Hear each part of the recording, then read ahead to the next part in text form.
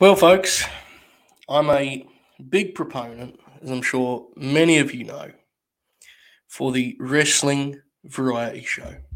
You know, you need some classical pro wrestling in there. You need some hot action, some great athleticism. You need a couple big lads throwing chops, maybe a few veterans along the way, some prospects for tomorrow, some familiar faces of yesteryear. All of the above is necessary when producing a great professional wrestling event. But there is one ingredient that so often nowadays is forgotten. More and more as these promotions are booked by, you know, uh, forum personalities and online takesmen, we lose sight of perhaps the greatest ingredient of all. The kind of ingredient that once upon a time World Championship Wrestling was the experts in, which is the art of so bad it's good. AEW very rarely ventures in this direction. Tonight, not only did they venture, they mastered. As we close this show with one of the funniest post-match angles ever. Incredible stuff. Can't possibly be mad at it because it made me laugh so much. Show was great. We're going to get into it here. Folks, this is the AEW Dynamite review for April 13th. We are fresh off an overrun, inclusive Dynamite, which, boy, it was an overrun. It was one we'll remember forever. Now I see why you guys were saying about the big angle. You were right. I was wrong. This was fucking hilarious. I don't actually even want to go. Let's do piece by piece, but it feels like everyone needs to just kind of express where we're at on that close, because that was incredible stuff. We do have a super grim. Ursi18 says, I hear the Oracle is going to hate this shit, but I'm literally pumping my fists at this like 5-minute long striking match. I love all you grinners. We love you too, pal. Thanks for the super grin. You can do the same. Streamlabs.com/late night grin. Yeah. So here's what we're gonna do. Let's start where we finished, where the show finished, and then we'll just talk broadly. Okay, kind of how we do on the preview show. I'll let you guys guide me after we get through this first stretch. I was concerned after how much had happened before that Joe and Suzuki were going to struggle with the fact that the audience wouldn't be quite as hot as they would have been an hour and a half earlier because they had seen so much. I mean, the tag match that preceded them was extraordinary. Luckily, their plan was to do just, kick the shit out of each other immediately. Joe was red raw from those chops. Oh my God, he was chest was blistered. And from there, it was like we were kind of playing with house money. The rest of the stuff was like them just doing shit, and that's fine because their physicality was so incredible that you had to love it. I thought Joe and Suzuki way over delivered. I was very relieved at how good it was. I think it's pretty clear that my guy Joe has got some. He's got a lot left in the tank. So remember, this is his first real match, or his second real match in the last 2 years. So I think the idea that he had nothing left at all, I think is kind of not erased, but I think definitely those doubts should be silenced for a moment here. But I understand that the chat is mostly looking elsewhere, and I get it. I do. I want to quickly point out Joe's comment here. This is absolutely true. The fire was palpable from Joe. He's so clearly motivated to make this run a fitting kind of conclusion to final act to his career. And he's clearly fired up. And, if you know anything about him, it's not a surprise that he was excited to wrestle Suzuki. I thought they really did. I thought they killed it. I thought it was so much better than I expected. Honestly, and I thought they would do the strike stuff at a way slower pace and kind of play off of the presence and charisma of both guys, the kind of overness, the mystique, all that good stuff. I mean, they kind of did that eventually, but the first act, they were just beating the shit out of each other. I mean, Joe's chops didn't make the same sound, but you could see Suzuki's chest. They were landing too. They killed it. Suzuki has been so great in AEW. The Suzuki incident is a whole meme. But yeah, he's been tremendous. His presence is always appreciated. Hope my connection holds up here, folks. I don't know why it's been weird today, but hopefully I'm coming through okay. This is a good point. 5% of the tips goes to Bobby O'Neill. The rest goes to the other 4 members of the world famous Late Night Grin. Bobby appreciates it very much. Okay, then we get to the thing that most of the chat is still reacting to, which is hilarious. And I get it. I do understand it. So when this was announced last as the main event, it's kind of like, that does feel like there's an angle coming there, right? And there's one particular free agent who's out there who changed his social media handle, and people, I think, assumed it was going to be Claudio. That was the only one that I think made sense in that position, which is, they didn't advertise this. I'm just trying to kind of capture what people... I haven't got any new ones, I don't think. I'm not sure. It's saying the last one was before the show started, so it may be a lag on my end, brother. If you've sent them, I apologize. I just haven't got them yet. So it felt like there was going to be an angle of some kind, or some kind of surprise. And then with the setup, it was like, it felt obvious almost there was going to be one, right? Lethal and Sonjay are doing, they're getting some heat.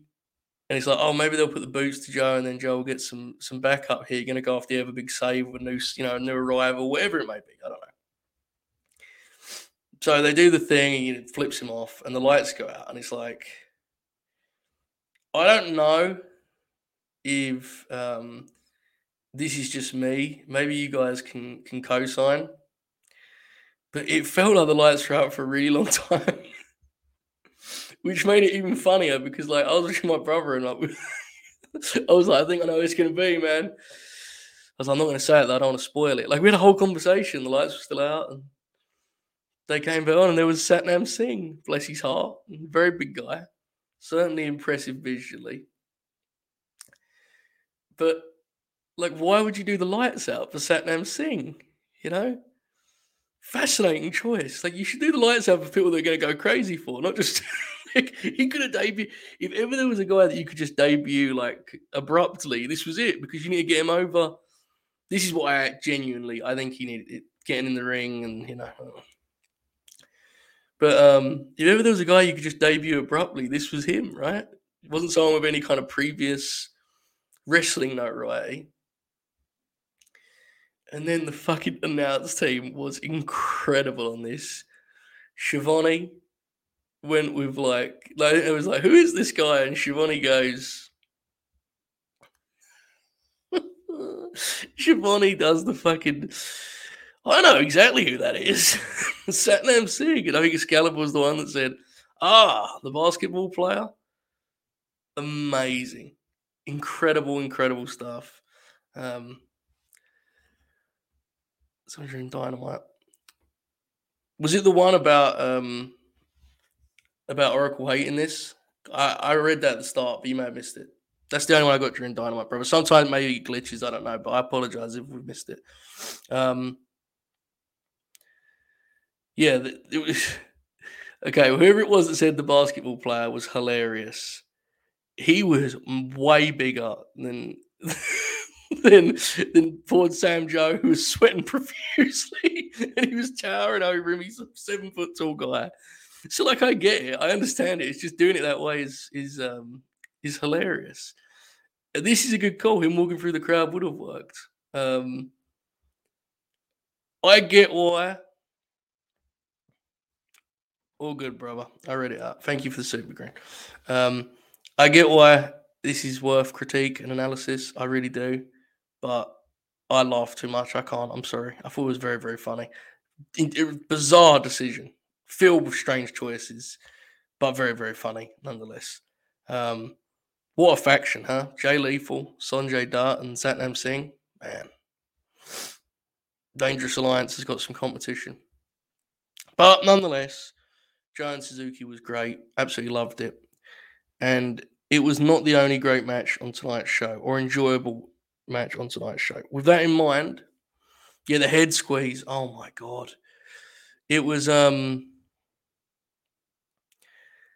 the only thing that was missing, and it definitely had some WCW. I agree with the Nitro being there, but it also, when Joe was like selling in the ring and he came behind for the head squeeze, big like Saturday night's main event angle, you know? Like all it was missing was like Jesse and Vince Jr.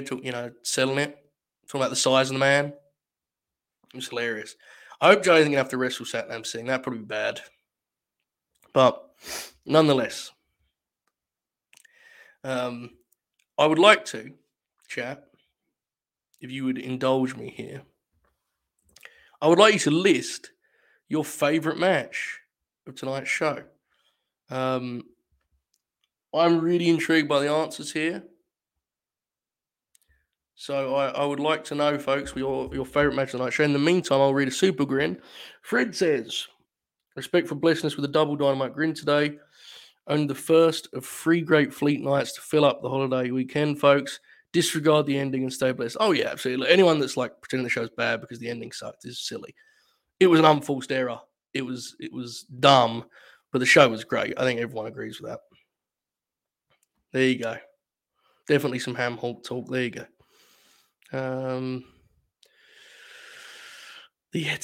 Okay, favorite match: Joe Suzuki, Penta Punk, the Swerve, Keith Lee Team Taz match. I'm looking here. Tag title match. 4 answers here have come up. Yeah. Well, there you go. That's interesting. All right, this goes to the top now and kind of go through this more traditionally, folks. I'll try and take your questions along the way, but I have got some relative notes. I kind of assumed they would open up with Punk and Penta because there's nothing better than starting the show with cult personality, right? It's red hot. The crowd always reacts. Always will. Confirmed Shoot is currently sending me fake Tony Khan accounts that he believes to be real.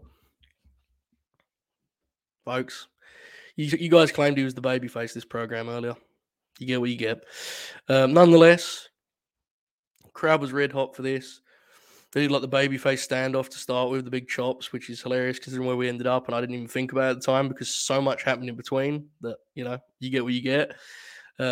Punk's like selling of the chops, and I'm sure a lot of it was an absolute fucking shoot because of how hard dude is. He was doing like the Jake Roberts, like staggered, swinging in the wind chop. Sell, it was great. The crowd was trading chants, which was, a great indication of just how over Penta still is. Very, very scary moment of when Punk tried to get me off the top rope. I thought he was legitimately hurt there for a moment. I hope he's good. That was frightening. I saw some people saying that maybe it was an intentional fuck up, but I don't know, man. That would be an interesting choice. That looked rough. I get why, because he's so smart that he just sold it immediately. But I don't know. That kind of threw them off for a moment, but because Punk just sold and adjusted, they were absolutely fine. Not only did they get back on track, they actually reached new heights for the thing. I thought in the end made it a really good match. A great example of something I talked about a long time ago, and by a long time ago, about 3 months ago, about how you can use the rankings to do some really cool matchmaking without having any kind of context or story. The story here is 2 top contenders. That's fine. That's what this roster should benefit from. Like some of these guys are better just doing these kind of matches. Punk obviously isn't, but in this case, Penta, I think, benefited from this. And I thought this was great. I think that this is something they can explore more as a kind of template for a hot opening match. Obviously, I get you can't do it over and over, but for what they're doing right now with Punk climbing the rankings, I think it made sense. Crowd loved it. I liked it very much. Big thumbs up on Punk versus Penta. I think the answer to this, Frank, about who's left to beat for Punk to beat in the top 5 is whoever they next insert into the top 5. Yeah. Yeah, this is what I think. I think you're correct. I think it was an actual botch that then Punk realized the way to use that is this actually convinced people I'm fucked up and sell it for the rest of the match. Because, that's the best way to adapt, right? He was fine, I'm pretty sure. But AEW Twitter is calling what happened in this overrun a despicable scene. Oh my God. I don't know, man. It was too old school wrestling for me. I really hate it. It kind of popped me. I'm not going to lie. All right. There was this hilarious skit with the Jericho Appreciation Society in which they got off the jet and fucking King they'd stolen 2.0 shoes and they drove off, and it was the kind of thing that was borderline like too far for the Eddie Kingston, Santana and Ortiz characters in terms of being goofy, but they're just so, their personalities and such, they can always pull this stuff off. The guys like this have much longer leashes. They can do Jericho's horseshit sometimes about hurting themselves. It actually pops you. There's a later thing in terms of like Jericho Appreciation Society presentation that was incredible, which we'll get to when we get to that.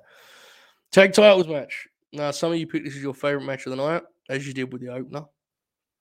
Must say, the placement of this felt like a clue of sorts, didn't it? It felt like, this is awesome. King was on the AEW Twitch channel earlier saying, I have to leave because I know when Chris's jet is landing, that rules. Placement felt like a clue here. As soon as this was positioned this way, I was kind of like, I don't think we're going to title change here, which is fine. I wasn't connected. I wasn't kind of locked in on that. As you guys know, I think I'm pretty neutral. I've kind of assumed because the guys on the world famous late night grin, as usual, led me in the wrong direction. I think they made a good point about the M. Cole thing. I thought this was telling. Nothing wrong with that. I thought the match well exceeded expectations, well over delivered. They got a little heat on Luchasaurus, who was over huge again, by the way. But ultimately, they ended up exactly where we expected, right? Heat on Jungle Boy, Luchasaurus hot tag.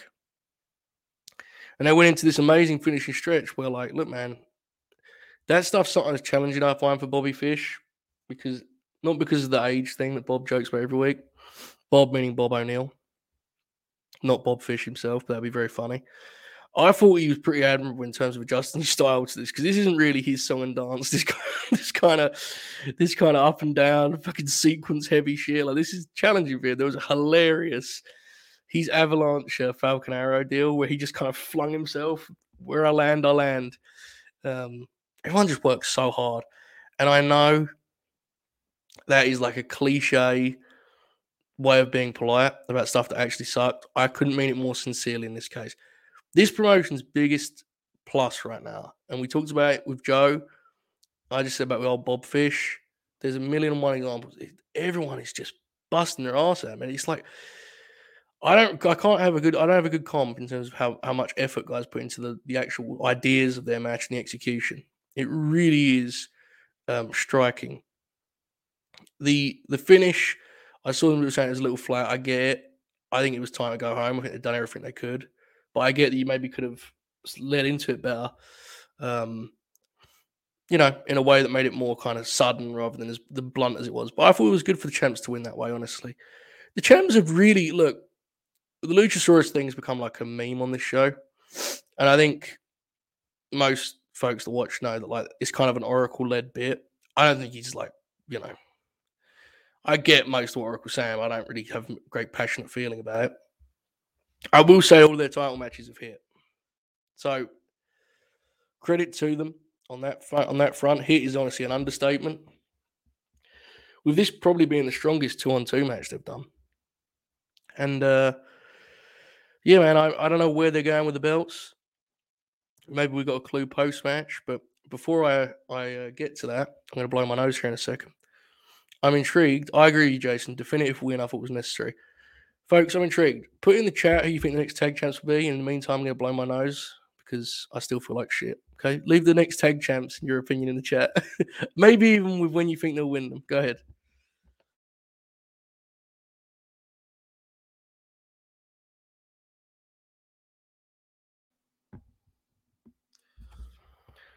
Okay. What we got here? Don't have an ad. Says, I really wish this show wasn't so packed because some of the promos needed to be longer. Honestly, I would like to hear FTR 2 if they came out. I would like to hear Jade too. I don't disagree, but I honestly think that that's more a case of like I think you could have even tightened up some of the matches, you know. But I get you. It's the same thought process, just different reasoning. Same conclusion, different reason. Okay, FTR is the consensus, which was I assumed, but the baby faces keeping them here kind of made me question that a little bit. Because I agree with this. Like I can't see him going baby faces to another babyface team. Yeah, I don't know. I'm intrigued. So anyway, speaking of FTR, they came out after and like, brother, Bob Fish pointed, fucking Dax slapped dude's hand out of the way. And then Bob was like, well, shit, I'm not going to just let you slap my hand like I'm some kind of coward. Pie faced Dax. Dax fucking pushed him. Camera just cut away. Like, that was a live angle taking place. The way wrestling should be, folks. Yeah, Mox Danielson definitely feels like they're in play here, I think. There's some Young Bucks talk. Hookhausen. That'd be a fascinating episode of The Grin. Yeah, it was. I liked FTR Red Dragon and NXT a lot. Yeah, nonetheless, this tag match was tremendous, much better than I expected. Again, another hit on a show kind of filled with them. So there you go. The Blackpool Combat Club did a promo. They are wrestling the Gun Club on Friday, which is hilarious. Shoot immediately texts me a dream match in all caps. A text, which is filth. Regal, man. Whew. Regal's he's swinging for the fences on this stuff, you know. God bless him. He's going for it, man. He ain't gonna leave anything to chance, you know. It was something. I love the promo. Love this act. The match itself is hilarious. Incredible choice. Jamie Hayter, Tony Storm. People are so fired up. They're going to wrestle in the first round. Tony did not talk in this promo. Make of that what you will. I like that they're giving this matchup some heat and making it feel like a big deal. Jamie was good here. I hope the match is. Hope the match delivers. I think it has a pretty good chance. I think stylistically there'll be a pretty good fit, and hopefully the real key is that Tony, being fresh and kind of people reacted to her the first time around, right? Like hopefully by the time this match comes around, the audience will actually be into it. Come on, man, bro. I feel like shit. There's no need. Lashing out, man. People just, friends, allies lashing out. Okay. Yeah, that was definitely a standout showing for Jamie on the microphone. Hopefully we get more of those. Okay. MJF, Sean Dean. Everyone knew this was an angle more than a match, right? But my God. You sure this stuff is so effective, man. It's just getting over huge. And what's interesting about it is there's this perception that like the AEW audience is like very they like one thing, right? Like they want to see like 4-star matches, and if you can't give them 4-star matches, you can get off the show. And it's like, I don't know, I'm not an expert. My guess is that other than his very first match with Codeman, the cage match, I don't know how many matches of Wardlow's will be considered great, and he is genuinely one of the most over guys on the whole show. And like, it is an indication of where this audience is at. This is simple, old school pro wrestling with a big powerhouse, awesome guy kicking the shit out of people. and it's getting over huge. The execution here was great. They did the same thing where there was like a crime scene backstage. It like like Michael Myers had swept through, and MJF gets out of the ring, backs in the railing, and Wardlow, like everyone, the way they shot it was perfect because everyone watching at home immediately knew, right? But it fucking was perfect. He was dressed as security. He came in, and then a really creative way to keep this different each week. Last week you had the thing where he cost Spears, and here that moment when you finally kind of settle when you realize what's going on, it's like, oh shit, MJ's going to lose by counter. It was great. I thought it was really creative, and it was a different way of doing it. This whole angle has been a home run so far. I've said to you guys before that I had some doubts about Wardlow, like once you do the angle, right? So like you do all of this, then what? And look, I'll be completely transparent. I still have some, but they dwindle with each passing week. I mean, it is wild how successful this has been. And again, we're in the middle of it, right? But they've committed a lot of time, and it's just clicking right now. This whole thing was great. And then obviously the follow-up post-match with Wardlow snatching the camera and kind of little promo down the line. I mean, it's just perfect. Absolutely nailing it. A big hit in kind of the creative range of this show, which is a necessary thing, I think. Matchmaking is great. You can pick names out of a hat on this roster. But these are the kind of stories that add some depth and some versatility and some range to the show. So the Wardlow stuff continued to be a success. Okay. Darby Allin, little pre-tape here. He's going to wrestle Andrade in the coughing match next week. That's a big one. I assume Darby wins, which is fine. That's the blow-off, though, right? That has to be the final touch. This thing. I mean, I'm now actually glad it extended this far because I really want to see the coffin match. But like, I think that'll be okay. We can stop there. But I'm very excited for that. That's next week's show. So, Spooky Malachi Black did a promo about Fuego del Sol. That is hilarious. That was a real thing that happened here. Other members of the House of Black were not there. Bob, when you see this, I want you to know that you've been fucking owned. And I'll leave it at that. This was spooky. Okay, the Inner Circle. Jericho Appreciation Society versus Santana Ortiz and Eddie Kingston. There is a new intro to the Judas theme song. And folks, it is incredible. Absolutely incredible. This whole thing has got some just tremendous touches of creativity. And this made my favorite yet. This popped me, and the delivery was wonderful. Yes, I do remember that. Dex Harwood's a good friend of mine. Many Twitter interactions. Not really. I don't know wrestlers, but there was some great moments here. One being Jim Ross seeing dude with the Oklahoma gear on and saying, "Wait a minute." There was another that Sheik texted me while I was writing my notes, which was when he said AEWTix.com is the number.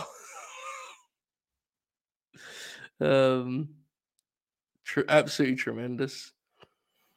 So the match, I thought it was really good. King loves the bit. It's like he's doing it across the board right now. But the bit of him like just fuck the rules and he just kept going around and fighting Garcia, which was hilarious. And I like the way that Shivani kind of pointed out that it was hurting his team because he was so lost in it, in the emotion of it. And it led to them getting some heat on Ortiz. Then we got to an Eddie hot tag, very brief one where he immediately handed it back over to Santana and like, look, man, I'll be honest, if you were agent in this match and trying to make the most of it from a crowd perspective, you probably would have built it more around Eddie. But I think Eddie's smart enough to know he don't need to be showcasing a 6-man tag. Santana and Ortiz need that they need to be in there more than he does, quite frankly. And he generally does that. He did it in one of their 6-mans before. The finish was another tremendous usage of Floyd, which pops me every time because Jericho's timing is always very funny. He seems to change his mind every week on when he should do that. But it was a very, very good match. They did a post-match angle. And while I go and tend to my cold again, chat, I would like you to leave your thoughts on who Eddie is going to get for backup. I'll give my own take in a moment. I'll be back in a second. Leave it in the chat, folks.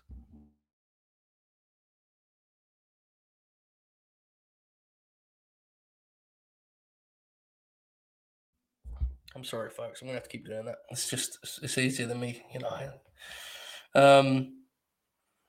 Yeah, I think so. While this is figured out, I'll kind of go through the post match. It was so heat heavy that I kind of was left like waiting for a babyface save. It sure felt like, you know, like if it wasn't obvious before, they were really making it, hitting you over the head with the idea of the numbers game. So something's happening here. There's a lot of Claudio talk. Kings of Wrestling. Oh my god.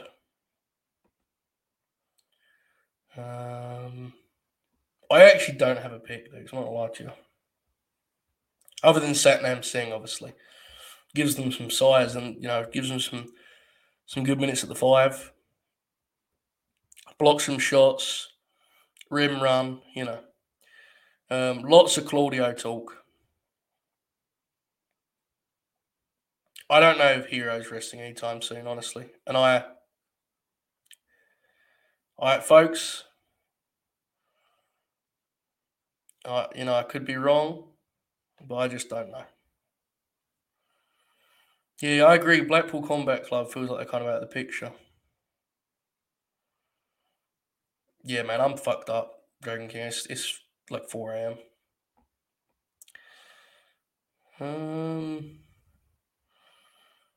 I don't think it will be low key for a plethora of reasons. Yeah, I don't know. I know there's a lot of LAX talk. I saw Homicide was the main name I saw in the chat alongside Claudio, and I think there's definitely something to that. I think Homicide is a lot more likely than Hernandez is, honestly, which I think makes sense, both in context for Eddie, but also in the grander scheme of things. I think though you're going to need, Claudio is it's interesting. I think doing this much heat makes it more likely that it could be Claudio because the idea would be that he saves them and they're kind of left way options, So yeah, my assumption, my guess is that Shoot's read on this about a month ago will be correct. And that we may get Claudio making a save and Santana and Ortiz kind of forcing King's hand to take this guy's word. I think that'd be a great story. It would also make Homicide a logical, 5th because, he has a link to all 3 of the other guys. So, yeah, I think that makes a lot of sense. But it could not be. It could be guys on the roster. It's just hard to say right now. They're clearly getting someone, but we shall see. Okay. I will say that whenever it is, it's got to be coming because you got to be careful with the heat stuff. You got to be very careful. We talked about this a lot with the Elite. You just have to be careful not to overdo that stuff, All right. The Marina Shafir Sky Blue match was next. Sky got a pretty good reaction when they announced her name, and the commentary team was like very popular here in New Orleans. I was like, what the fuck? They just say this every week to explain why she's popular. That's hilarious. Red Velvet and Kiera Hogan were in the baddies section. And Jim Ross, in the most nervous, unconfident, uncertain fashion yet, just slowly muttered, "They look nice." The announcers didn't know how to communicate any of this shit, man. They didn't know whether to just make it seem like this was a faction and they were with Jade, or to just not sell it at all. They didn't know what to make of it. They didn't know how to say it. The camera crew was cutting violently between Marina and the baddie section. Yeah, production wise, this was some choices. In the ring, I would say it was somewhere in the middle. Marina was as dominant as she needed to be, and she should have been. She killed Sky Blue. But when you keep cutting to the baddies, and then the big thing is, and this is something that I kind of talked about earlier, but I don't think I explained it well. But hopefully, after seeing it, it makes more sense. You need to find her couple things, and this isn't a criticism of Marina. This is just wrestling in general. With this kind of character, if she's going to be as just neutral as she is, where she's just not going to emote at all, she's like a straight killer. You got to find her stuff that looks impactful. You know, you can't just have her kind of slowly. Not slowly, it's not fair. It was just kind of blunt and flat, You got to pick out a couple of things that look explosive, that make people go, holy shit. I don't think there was enough for that here. And that's not on Marina. That's just, I think it could have been agented tighter. I said, it was kind of something that I was wary of earlier. And I thought that was a thing here. I think they could have done a better job on that front. It was as dominant as it needed to be. I would just say this again because this is a whole thing. And look, folks, if you don't care that this is the only women's match on tonight's show, that's fine.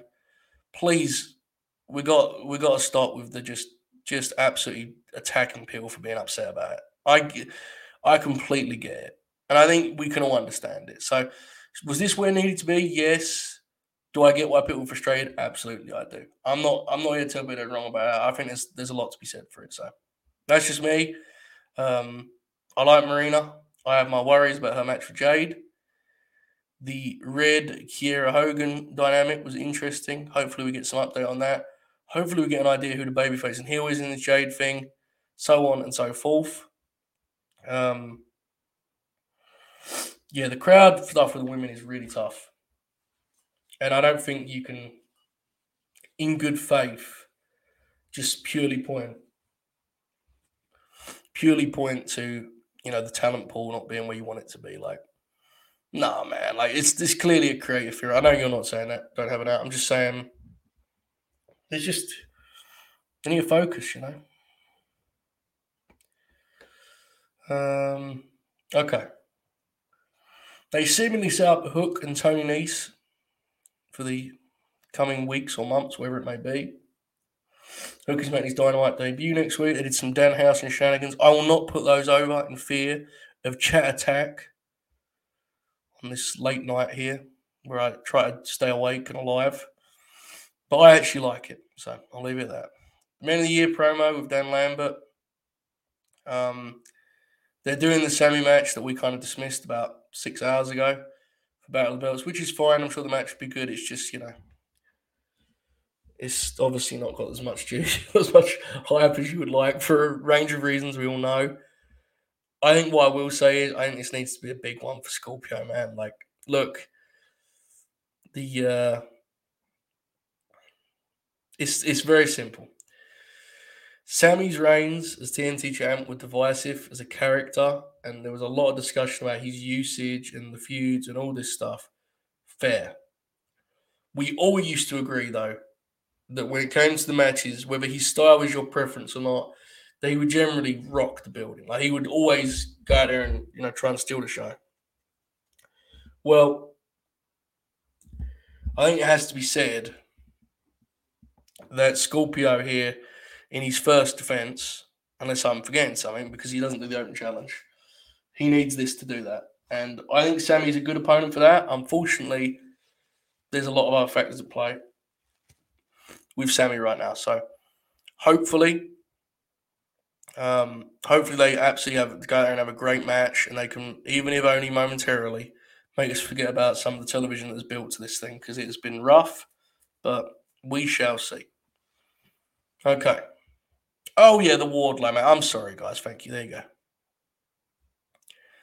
go. Okay.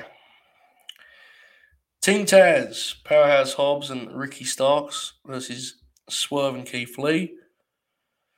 Ricky's reaction was a really cool moment. He was pretty visibly, emotional about the whole thing, and that's, God bless Ricky.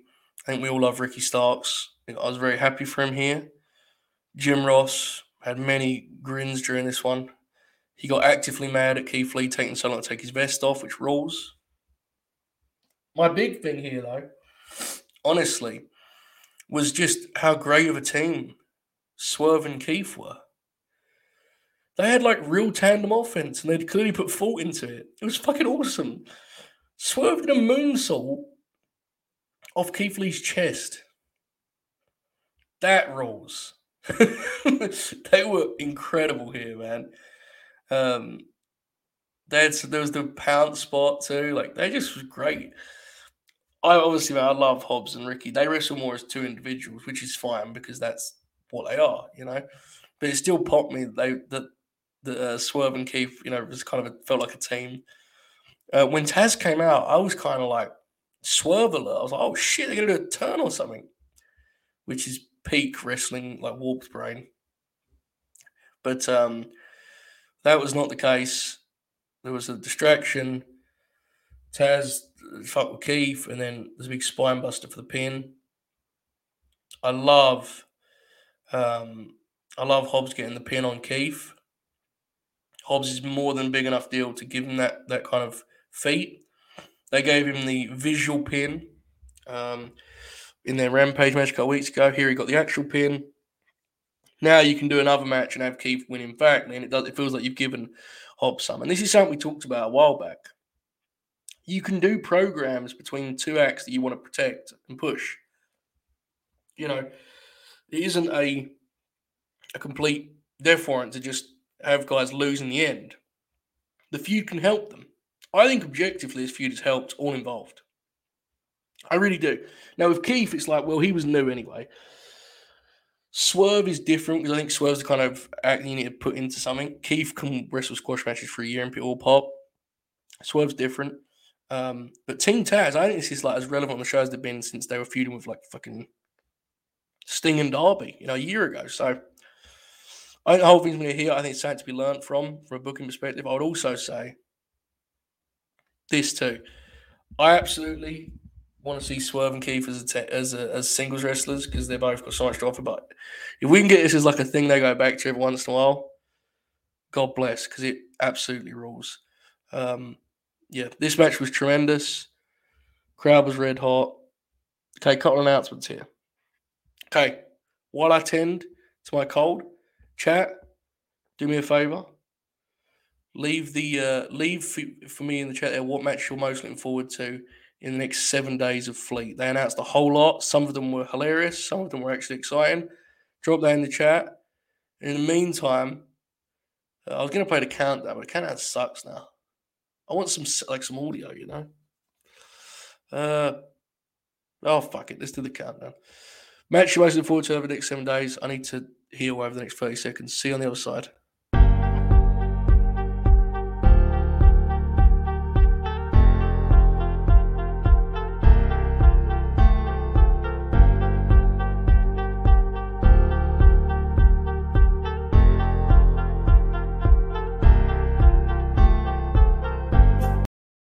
That thing sucks, bro. Get that shit out of here.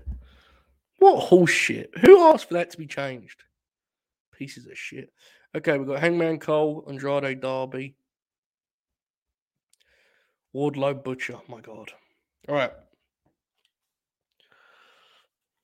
Yes, disgusting, man. New countdown's disgraceful.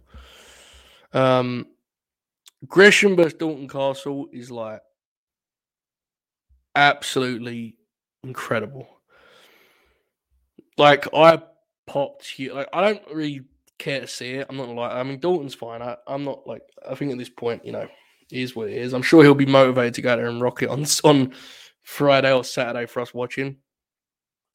But yeah, I can't believe that's where they went with Gresh.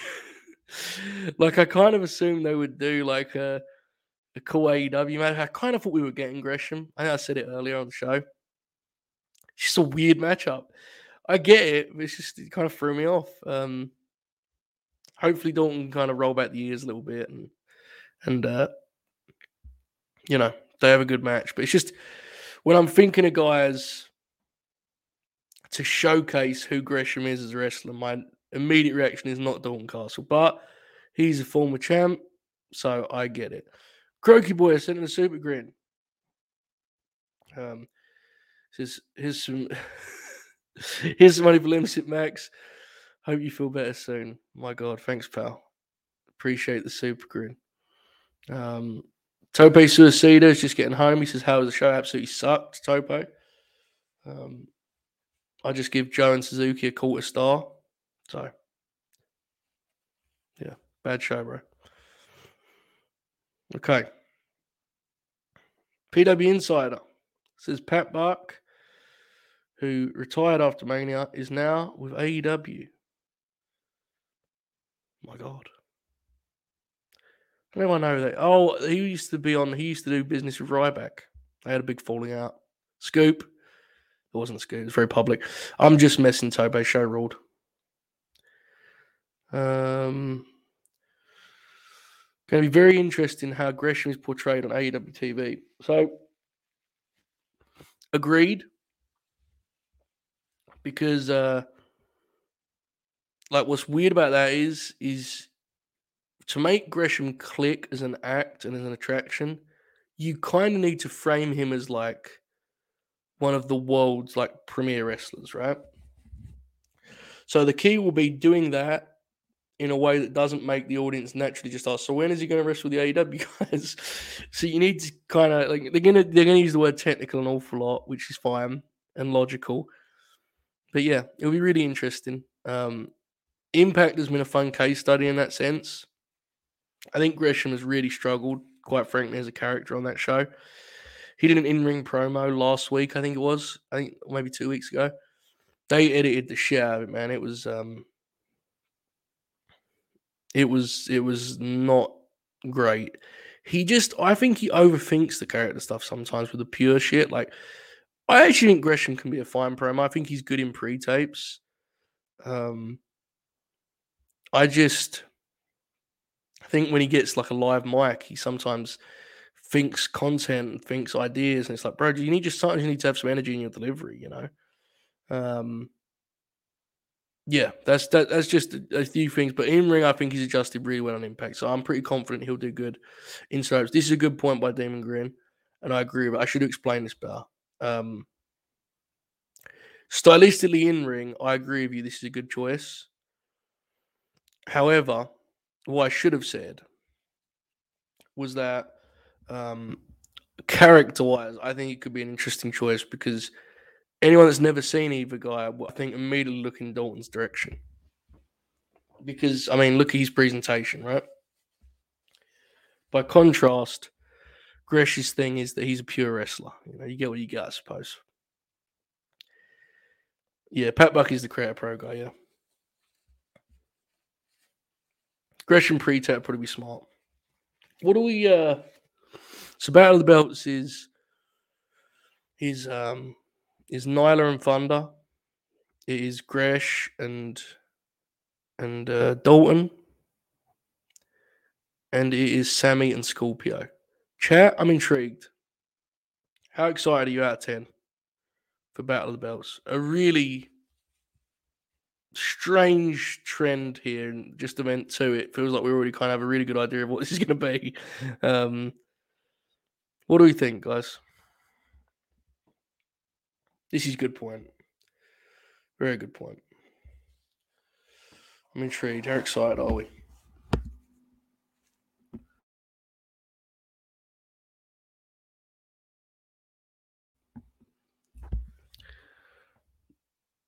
We got some 5s. We got a 3. We got a 6, 7. The matches are Thunder Rosa and Nyla Rose, Scorpio Sky and Sammy Guevara, John Gresham, Dalton Castle. 4, 6, 7. Yeah, it seems like there's kind of the middle range, 7 being the highest.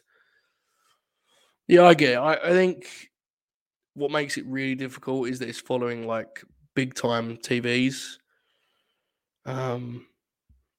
Yeah, I don't know. I wish they weren't this way, but I can't. I kind of feel like with if it kind of feels to me like Tony's going to just book the week as a big deal because it feels like there's some sort of issue with that battle of belts that he's not particularly into. I don't know. Maybe I'm just overthinking it, but um, that's just me. I don't disagree. I'd say I'm in that kind of 4 to 5 range personally. Other announcements: Ruby is back on TV. She's wrestling on Rampage. It's Robin Renegade, right? So good to see Ruby back. There was a pre-tape with Nyla and Thunder Rose that Nyla saved because she's actually like just incredibly funny and endearing and should be a babyface, as we've all said a million and one times. But like in terms of what they're actually trying to do here, I thought it was an incredible choice. I must say, I don't know, man. This feud's not been very good, sadly. I mean, again, this was saved by the fact that Nyla is just awesome, but doing this for your big title program, like, it's tough. Hopefully the crowd's into it. I agree with this that hopefully whatever happens in terms of the execution of the finish, hopefully Nyla gets rid of Vicky and we can move on to the role she should have been filling a long time ago. And honestly, even if she's not going to do that and be a babyface, just have her get rid of Vicky because it doesn't help her presentation at all. It's all very slapdash and lazy. It's a shame. Okay. We have. I think so. The other thing, and by the way, chat, you should be ashamed of yourself. All be ashamed of yourself. Because none of you, when I asked for the match you're most excited for, mentioned the fact that the van, the artist formerly known as Vanessa Bourne, is on Dynamite next week. My God. Did anyone even at me about that? Did I imagine that?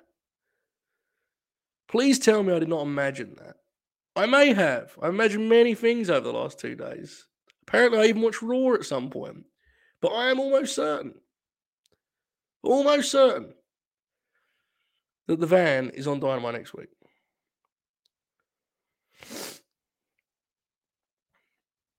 Folks, I did not imagine this. Well, Jason's lashing out now.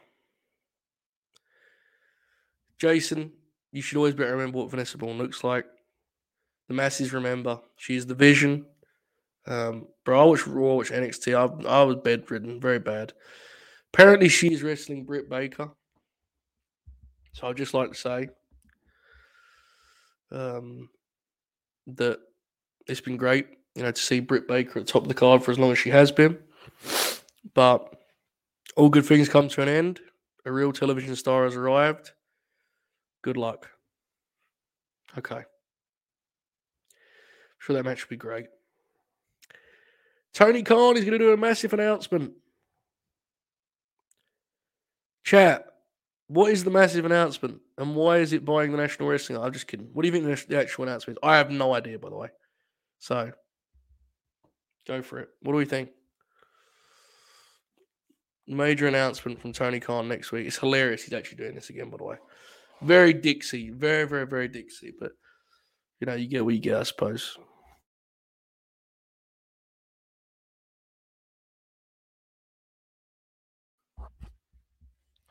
TV related. Tony has purchased Late Night Grim. Why I'm feeling he fucking ought to. RH TV or YouTube show. Cesaro. All In 2 featuring New Japan. I think it could be All In 2. Yeah, it feels like the streaming deal is the favourite, right? I would agree.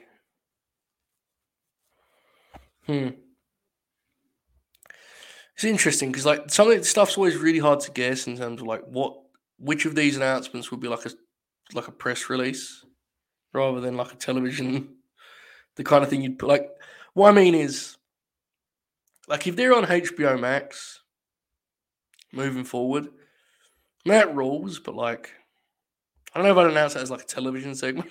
You know, if it was like that's the kind of thing you just would do a big press push for, but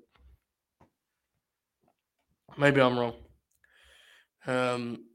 Yeah, Sean's report on the video game was nuts, right? September? That's honestly shocked me. I know Sean said it's just like it's not locked in. It's just kind of the internal hope goal. That's wild to me. September. It definitely could be RHTV, Jason. I think that honestly is what makes me think it's HBO Max because I think then it has like more kind of it has more of a hook as an announcement because it's like our archives are on HBO Max as well as original content from Ring of Honor. Now, to be clear, obviously you would push the hell out of it on TV. I just mean like announcing an announcement makes people think of like wrestling related, like a debut or do you know what I'm saying? It's just different. But either way, gives us something to talk about for the next week, so that's great. It's at least 1 hour of the late night ground I have to prepare for because I'm famous for preparing for that show. And yeah, we closed out the main event, which we've already talked about. We had to leave with that because the chat was still reeling, which was hilarious. Satnam Singh, brothers, this was the night he arrived. The business changed forever. In all seriousness, a great episode of Dynamite. One of their best ever in terms of the in-ring performances, the in-ring product. The angle at the end was bad, but like funny, so whatever. It wasn't like, it didn't offend me or anything. I just popped. Chat, out of 10. AEW Dynamite, April 13th edition. What do we think? I would say I would give it honestly. I would give it a 9. Post-match, plus the Marina stuff was flat. Other than that, I thought it was just about perfect, quite frankly. I'll give it a 9. And I think that's one of the higher grades I've given because I famously give everything just 7. Well, I'm a high man on this. There's some 9s in there. There's mostly some like 8s and lots of points, lots of decimals involved. 8.5 would have been a 9 if not for the post-match. That's probably fair. Yeah, that's fair. Looks like 8 is kind of the general consensus. Okay. Folks, this has been fun. I'm sorry that I was not in tip-top condition. We will be back tomorrow. Oracle is doing a double shot tomorrow. It is Oracle Thursday. I think someone deemed it on Twitter, which is funny. At 6 p.m. Eastern Time, he and Jay Shell are doing the premiere of the Divas Deep Dive, in which they go through the history of the Divas division, which is wild. And then at 8 p.m. Eastern Time, we're doing the Historical Oracle covering March 1996, which includes WrestleMania, which includes Uncensored, which is, yes, the match, the 400-man Alliance to End Hulkamania cage match of Doom, which is incredible. Jeremy Lambert's favorite match ever. Oracle and I are covering all of that. Tomorrow, after the Divas Deep Dive, Friday, the Late Night Grin at latenightgrin.com, where you can sign up for just $1 and get everything because there's no tiers, so on and so forth. You know the deal by now. Appreciate you all joining me. Hopefully I'm not having to pause to blow my nose and cough and shit tomorrow. Hope it didn't sound too bad. But in the meantime, we send you to the always fabulous Bobby O'Neill. Enjoy this outro, folks. Thanks for joining me.